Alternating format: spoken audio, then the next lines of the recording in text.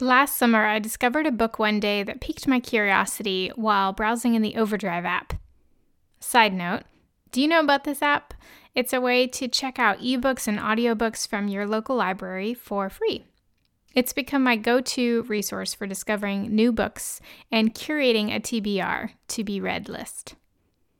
The book I discovered that day was Zigzag, The Surprising Path to Greater Creativity by Keith Sawyer. I'm always interested in learning more about the creative process and gleaning insight into our creative processes as musicians, thinkers, educators, and creators. And when I found out that Keith Sawyer was not only a scientific expert on creativity, but also a jazz pianist, well, I couldn't wait to start reading. In the book, Sawyer outlines 8 stages of the creative process, but explains that there are multiple ways of entering and engaging in creativity. Rather than following a clear and direct path forward, starting here, ending there, the path to greater creativity has more zigs and zags in it. It's unpredictable, erratic, and yes, surprising. To comprehend this, it's important to understand how Sawyer defines creativity. He writes, "Creativity is not a trait or a property or gift. It's a set of behaviors. And the thing about behaviors is that they can be learned. Creativity isn't some elusive natural gift that some people have and some people don't have. It's a mindset and a lifelong practice. Creativity is experimenting and evaluating and repurposing. It's curiosity and wonder. It's dedication and deliberate practice. It's observing and reflecting and acting." As Sawyer summarized, the wonderful beauty of the creative life is that no authentic, thoughtful experience, no new glimmer of knowledge is ever wasted. There's so much I could say about Keith Sawyer's book, but today I want to give you a big picture of what this book is about by sharing 3 of my biggest takeaways. I'm Ashley Daniel, and you're listening to Field Notes on Music Teaching and Learning. Writing field notes is a way of documenting and processing what we see in the world. This podcast is a collection of creative ideas, practical strategies, and thoughtful observations from the field of music teaching and learning.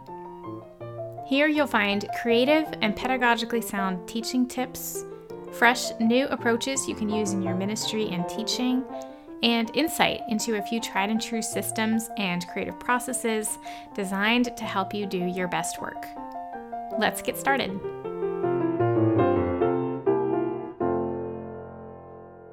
Number 1, the creative path is perpetual.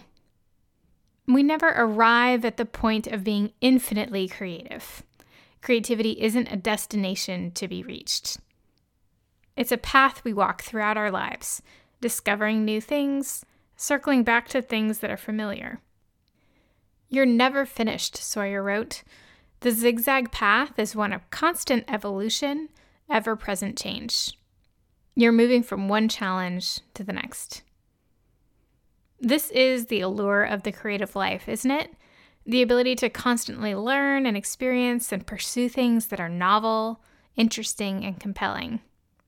It's exciting and intriguing. The creative path is ever unfolding before us, leading us on new adventures, to new discoveries, and to greater insights into things we're curious about. But there's a catch. We have to actively look for it and seek it out. Sawyer noted, creative people don't just notice things, they notice and then they act. They immediately jot down or record what they've observed, and their mind begins working with it.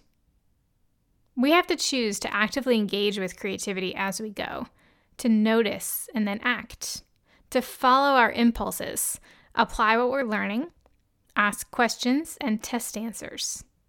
The creative path is a perpetual process of learning and discovery. Number 2, the greatest threat to creativity is interruption. This one surprised me. Isn't the greatest threat to creativity a lack of inspiration or original thought? I thought to myself. A lack of motivation or maybe feelings of self-doubt? Surely these things would threaten our ability to be creative. And they do. But there's something even greater and more prevalent in our world today. Something that's so commonplace, we don't even suspect it. The other day, an ad came on a YouTube video I was watching, advertising a writing masterclass with Joyce Carol Oates. Yes, these are the kinds of ads I get on YouTube. She said something that caught my attention right away. The great enemy of writing, substitute your own creative art here, isn't your own lack of talent, it's being interrupted by other people. Constant interruptions are the destruction of the imagination. We live in a noisy, busy world that's full of interruptions. We are bombarded by information and noise and opinions. Sometimes we invite these interruptions in. We work with multiple tabs open. We switch back and forth between something we're working on and our phone and our inbox. We pause to glance at our phone every time it lights up with a new notification, even if we're in the middle of teaching or doing something else. We welcome the distraction because creativity is hard, and concentrating deeply on something requires a lot of energy and focus. But the end result is that we burn out. We can't sustain the creative spark, and the moment of inspiration begins to fade. The same thing happens when we let ourselves be the interruption. We know what it's like, don't we? We come up with a new idea, a new program we want to create, or a concert we want to put together. And we immediately start thinking about all the reasons why it won't work. We don't give ourselves permission to dream for a moment, to imagine something wild and larger than life. It's impractical. It's unrealistic. I could never do that, we tell ourselves. Sawyer cautioned, if we're too critical too soon, we silence the creative parts of our brain. The danger with this is that we stop stretching our creative muscles. We think inside the box of what's realistic, what's practical, what's safe.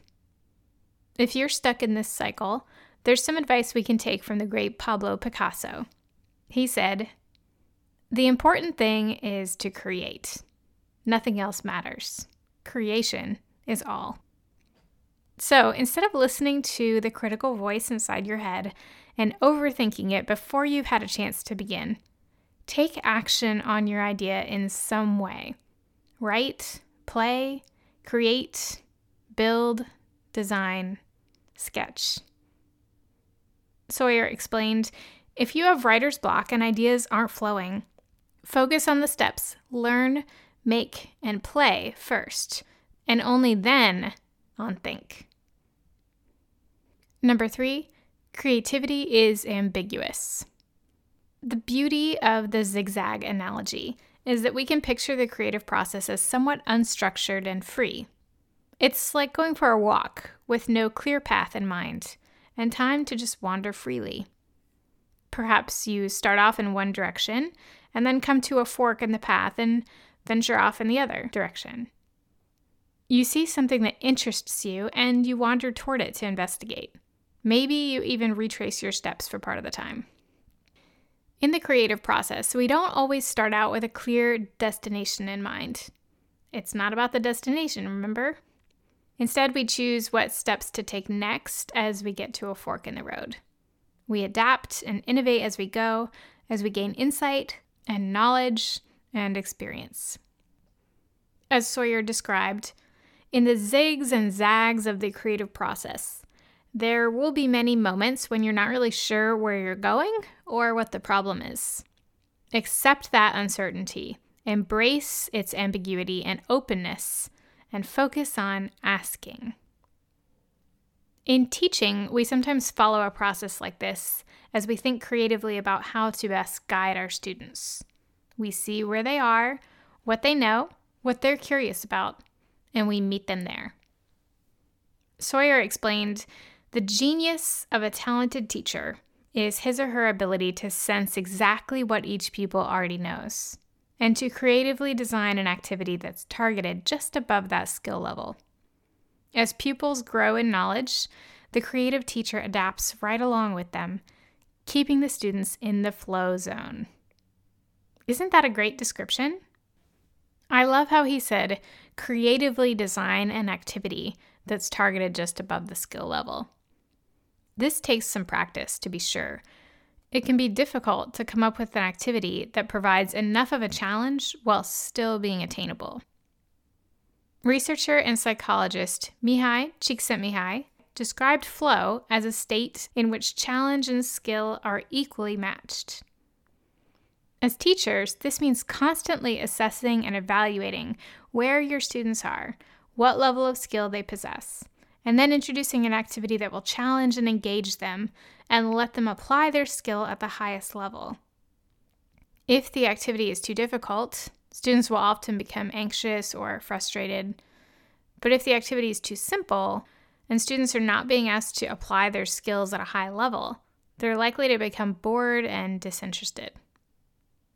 This is part of our creative process as teachers, to learn about our students, to anticipate where they're headed, and create opportunities for them to experience flow. As I said before, we adapt and innovate as we go, as we gain insight and information and experience. Focus on asking questions, exploring, and creating. So, those are my 3 biggest takeaways from Keith Sawyer's book, Zigzag: The Surprising Path to Greater Creativity. Number 1, the creative path is perpetual. Number 2, the greatest threat to creativity is interruption. And number 3, creativity is ambiguous. Have you read this book? If so, I would love to hear your thoughts. What was your biggest takeaway? Can you relate to the zigs and zags that Sawyer describes? Send me a DM on Instagram or leave a comment under the show notes. ashleydanyu.com/fieldnotes/010. I would love to hear from you. Thanks so much for listening today. For written notes, related links, and more information on today's topic, visit ashleydanyu.com/fieldnotes. You can find me on Instagram @AshleyDanyu and @AshleyDanyu blog on Facebook. If you enjoyed this episode, it would mean so much if you'd leave a review in Apple Podcasts. This will help others discover this content in the future. Plus, I'd love to hear what you like about the series and if there's anything specific you'd like to hear more of in the future. Again, thanks so much for tuning in today. See you next time.